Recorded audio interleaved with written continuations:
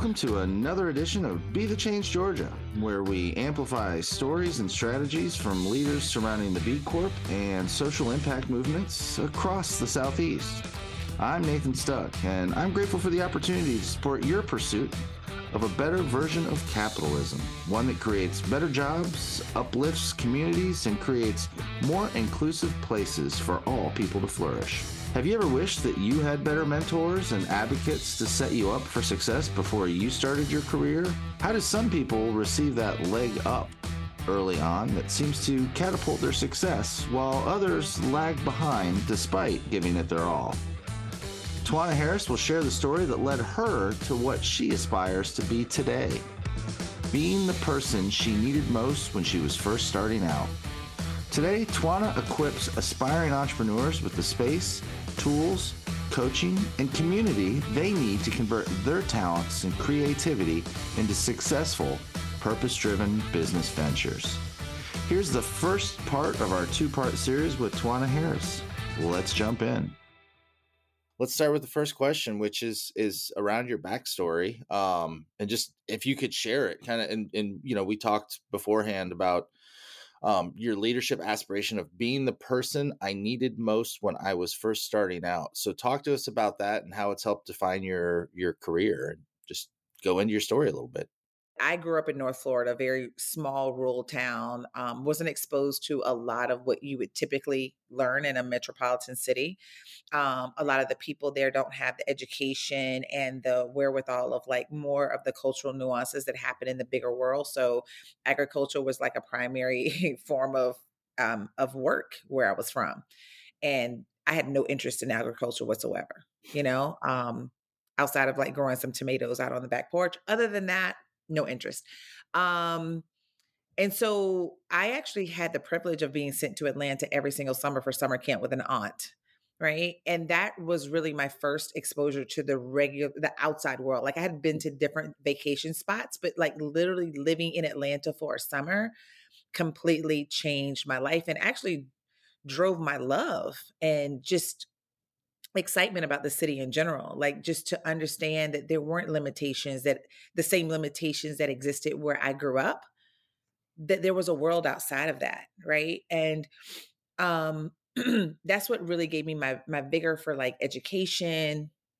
To be honest with you, the vigor was like education to get out of where I was, to live in a place like Atlanta, to aspire to a different, outcome. And I think that a lot of that really fueled my love of entertainment. My TV became my window to the world because I started as a young person saying, I think I love this whole idea of travel. I love this idea of seeing what else is possible. And I always, as a kid, has questioned like, why? Why does it have to be this way? Why do we do it this way? Why is this the limit to like where I can go? Right. And so with that said, being that rebellious spirit that said, but why do we have to do it this way? Right. I never had somebody to say, I like that. Let me help you. Let me help you figure this thing out. Let me help you. You have a great idea. Let me help you build that out. Let me help you show you. Let me help connect you to the person that you need to be connected with. Right. I think I've always had this insecurity that was overshadowed by a sense of confidence. And so people literally said, oh, she's got it. She'll figure it out. Right. And in all transparency, I think it was a sense of insecurity that I had to kind of sort of cover and mask. And so I'm sitting here wanting all this support, but I was never bold enough to ask for it. Right. And so now I realize that there are so many people who live in conditions and upbringings, whether that's wealthy, poor, cultural nuances, et cetera, that simply just don't feel confident to go and ask for the help that they need. And sometimes they just need to be discovered. Right. And so when I see somebody who's doing something, I literally go to them and I'm saying, okay, so how are you funding that? I have corporate partners that you need to meet. Like you're doing amazing things. You've landed 2 times Time Inc. covers.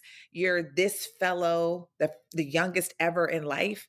Why aren't you being supported by corporations? Why don't you have a partnership? You're training 600 additional students in your neighborhood around how to, do amazing things with a camera. Why don't you have those partnerships, right?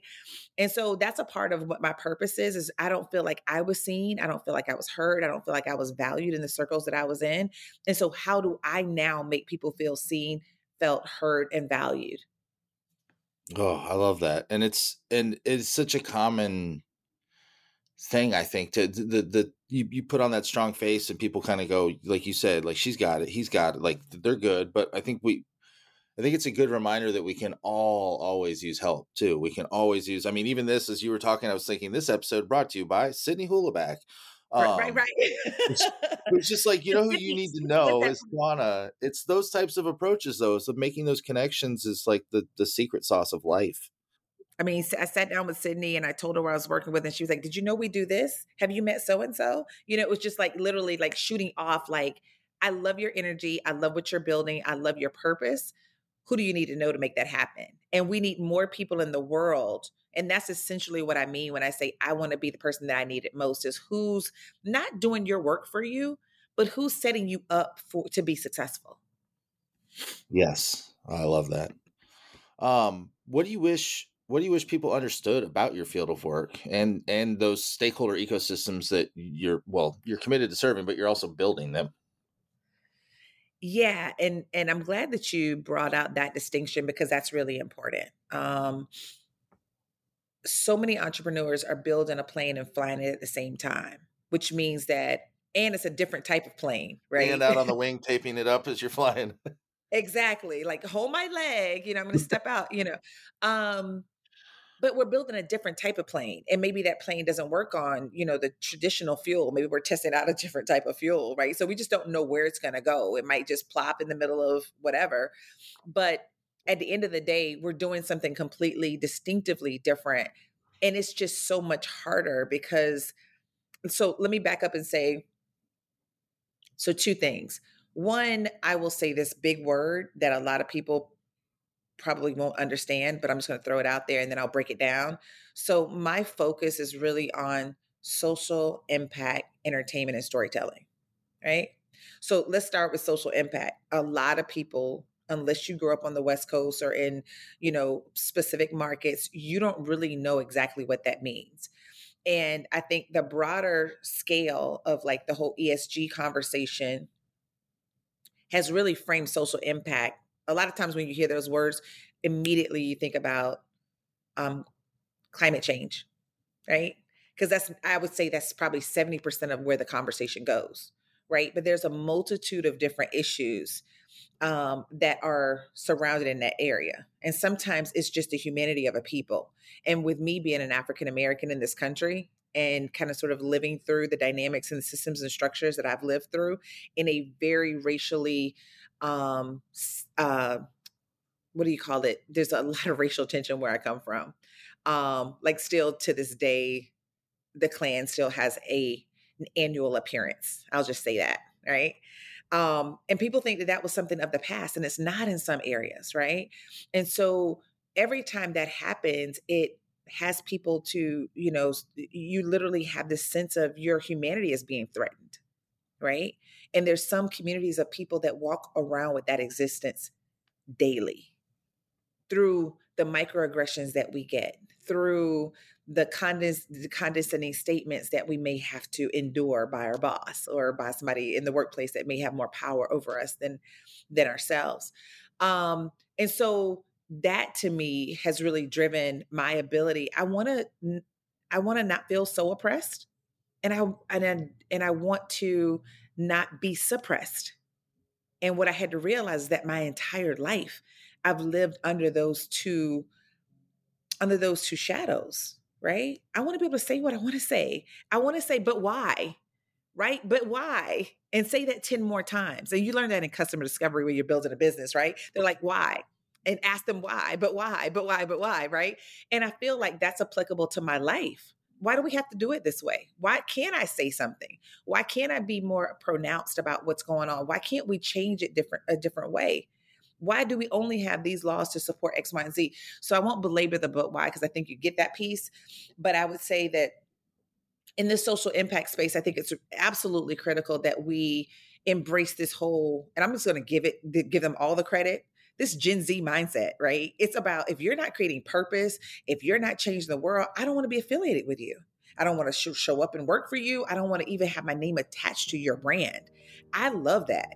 And I feel like every single one of us, yes, we have a responsibility to our families. We have a responsibility to make money and to provide a certain livelihood, but we can do that and create change at the same time. And that's what I love so much about the social impact space. And I think that, and then the other piece of that is the social impact entertainment and storytelling. The vast majority of the world, the reason why we operate the way we do is because of the stories and the narratives that have actually shaped our perceptions, good or bad, right? For so long, our stories have been controlled by somebody who necessarily didn't understand our reality and our humanity, right? And so now you're seeing conversations about more representation, more authenticity. And I truly feel that once we get to that phase, you're going to see a completely different world, because that world is going to open up empathy. It's going to open up understanding.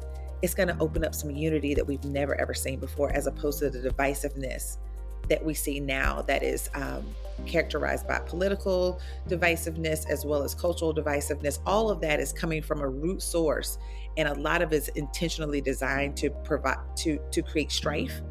But I think we also have a group of amazing people on the ground who are ready to do that same exact thing in order to drive unity. Yeah, no, and I love it, and it's so the Gen Z thing made me crack up.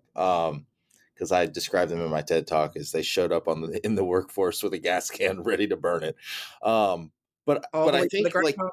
yeah, and I think that's small scale though. I think, like, people like you, it's not necessarily the corporations yet. They're trying to figure it out, but it's the people on the ground are actually the ones defining the direction we're going and what social impact really means. Because sometimes you look at corporations, you're like, this is fairly performative right now. But they know they have to do it, though, that the market has kind of gone that direction. But I think it's still people like you who are defining what these corporations long term will look back and go like, oh, now they've got it. But they're not afraid to ask, but why? You know, like one of my absolute favorite content creators just graduated from Yale. His name is Khalil Green, like shout out Khalil. He actually has an amazing presence, and I'll call it a show on Instagram, to where he's calling out different issues. He was one of the creators that were invited to the White House.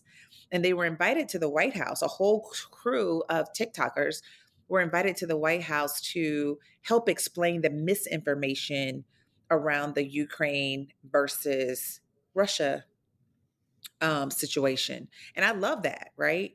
But he got there and said, but why is this the first time I'm being invited? Right? There's been a multitude of areas that have happened in a multitude of markets around the world. But why is this the first time? Why is this issue, why is this devastation bigger than all the other devastations? Right. And of course, you know, with him being an African American, he had to call out, like, why didn't this happen here? Why didn't this happen there? Like, when we were dealing with those issues, why weren't those issues as important as this one? Right. It can't just be, I have a huge following. I do a good job of breaking down these situations. I can actually take people from confusion to understanding. But why aren't we here on the front lines to do that for everybody, not just a certain crew of individuals? Right. And so I won't belabor that point, but I love the fact that he went in saying, hey, thanks so much for the invitation. I've never been to the White House, but why? Right. Because that's a boldness. That's a form of courage that I don't think we have had the ability to share before. And Gen Z is actually showing, they're rolling out the red carpet and showing us, like, come on, we're inviting you guys. Like, you Gen Xers, y'all have been silent and suppressed most of your lives. Like, you actually have a voice, speak. Right. And they actually give me voice. Like, even with my latest podcast, and I know my daughter's probably going to do it with this one, but she's like sending it out to her friends. And she's like, my mom is dope. That makes me feel good, because for once, I'm actually taking a step. It's a very scary step, but I'm actually speaking out on issues. And Gen Z is like, oh my God, we love it. Your mom is dope. Yeah, like, she's the best, right? So I'm not doing it for acclaim. I'm not doing it for popularity. I'm doing it to move our society forward. And every single thing that I do and that we do together, I think that's what bonded us at the very beginning is like, listen, we're trying to come in. We're trying to say, why can't we do business? And why can't we create change at the same time? So I just think it's a beautiful movement in time that we can literally just be authentic with ourselves. Yeah, and Gen Z showing up, I think, helped other generations. I like to call myself an upper cusp millennial, which is code for Oh, old. But Auntie. I just turned 40.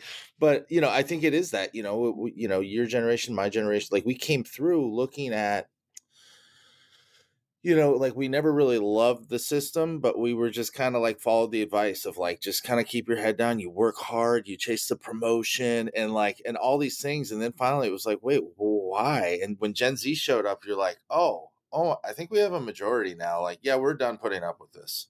We're just done. And we are in a unique position further along in our careers where we can do something about it and kind of like, okay, Gen Z, we got you. You keep doing your, like, and so like now we're, people that are in positions of power at corporations and things are like questioning the status quo of everything. And I think it's a beautiful time to be alive. And you think about all the problems that we have to solve and who's more uniquely positioned to solve them than, entrepreneurs. We've been Well, I will solving them. just say you open the door, so I gotta walk in. Like one of the people that he doesn't know he's my mentor, but one day I'm gonna have this conversation. But Brian Stevenson always says that the people that are closest to the problems need to be brought to the table as a part of the ones that are actually defining the solutions, right? And if you've ever heard me speak, which you've heard me speak a million times, the biggest problem that we have in the world, I'm not going to say in Georgia and in the US, I'm just going to say in the world is that what's being said is never being done. And so there's a lot of talk. There's a lot of aspiration, inspiration, all of the things, but it's now time for action. There are so many communities that are just like, you know what, we've tried to be quiet, we've tried to listen, we've tried to keep our head down, so just do the work. That didn't work. So, you know what? It sounds like, or it appears, that the squeaky wheel gets the oil. So maybe I should try that. And so that's a little bit of where I'm at right now, and I'm just following the Gen Z lead on that, and I'm excited about it. Yeah, no, I love it. And I mean, one of those issues too is, and I think we're finally having these conversations around economic equity.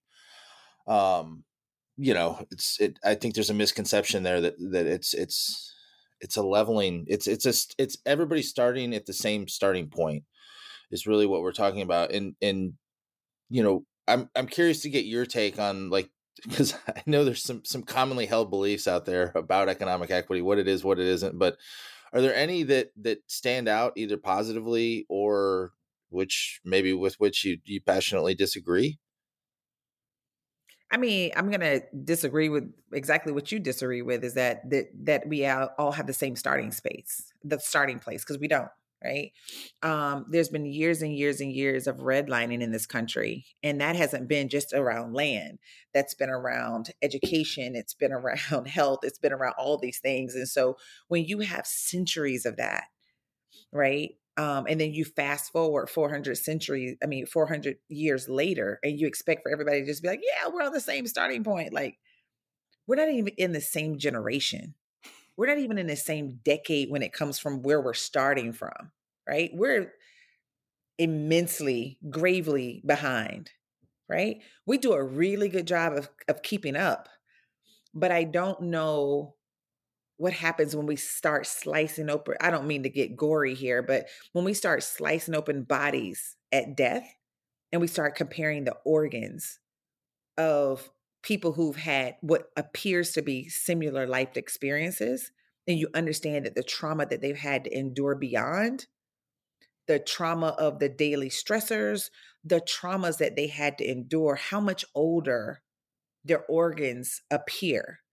So even though you and I may both leave this earth at 65, 70, 95, even if we leave this earth at the same time, there is a greater chance that, let's say we leave this earth at I'm gonna be gracious and say we leave this earth at 100.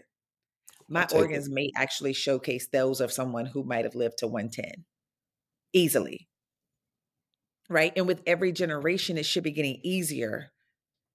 And that is the goal that we have as a community. Um, but at the same time,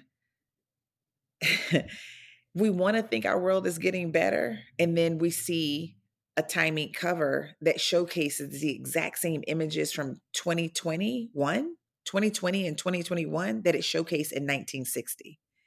And that is where I think we have a reality check to say, is this world getting any better? Especially when it comes to economic, equity, right? Because a lot of the economic equity allows us to be in better communities to where we don't have the environmental injustices happening right in our backyards. A lot of the economic equity allows us to be in educational facilities that aren't in, secondary locations, right? With secondary books and secondary transportation and all the things. Like there are actual studies right now around how in a lot of black and brown dense neighborhoods that have historically been that way, that even down to the asphalt that's being laid is toxic. There are so many parts of Atlanta that you can't even a bank won't even underwrite because of the level of toxicity. But now that you have new communities coming into those neighborhoods, it's like remediation and brownfields, and like we got to get rid of all this stuff. But it's been okay for a certain community for so long. So all of that impacts the economic equity. When we're still at a state to where, and I don't mean to make this a racial conversation at all, but we're in Georgia, we're talking about being good or whatever, or doing good. We're still in a state in this country to where a white man with a felony conviction can get a job faster than a black man with a master's degree. We're still there. There's still stats that show that those dynamics still exist. So when we talk about economic equity, we need to be talking about that across the board. And then when we start talking about the creator economy, we're talking about a community to where a young black girl, 14 years old at the time, I think she's closer to 17 now, she creates a dance on TikTok. A non-black creator gets invited to the Jimmy Fallon show to demonstrate her dance, and so subtly gets miscredited as the originator of that dance. You look less than 2 years later, Nathan, and Jalea is worth approximately, according to last stats that I was able to read, she's worth approximately $1.5 million at 17. That's not bad. That's not bad for net worth for a 17-year-old, right? But the person who actually got credited with her artwork is now worth over $20 million net worth in the same period of time.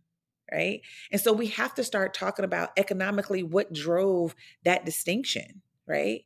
Is one person's humanity valued more than another?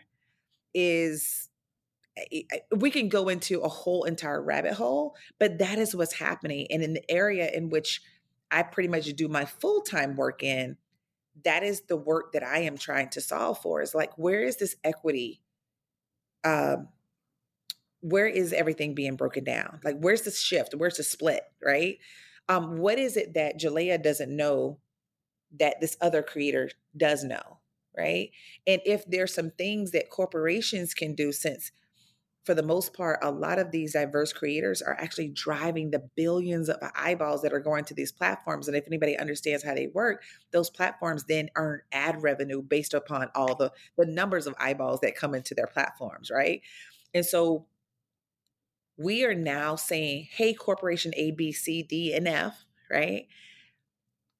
We want to provide and equip these creators with the same skills to ensure that there's equity across the table, right? That this creator that does this is able to own, monetize, value, and protect her content the same way that this creator is. But this creator may have had a mom who was an attorney, who may have had a little bit more knowledge, or just may have had a dad that was a successful banker that can actually call his friend and say, hey, Bob, my daughter's in this industry. She needs representation because we want to make sure that she makes the right amount of money. She gets the right connections. And therefore, that whole entire tier of how she's able to make money exponentially multiplies.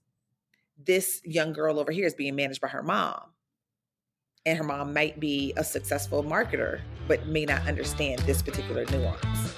And so we don't know those dynamics. We don't have enough information to say who these people are and what position them in a way. But that's also ultimately why we're doing the research to figure that piece out. And we're providing space to really provide them with the skills, the resources, tools, and the community that they need in order to really scale their ventures and their creative pursuits.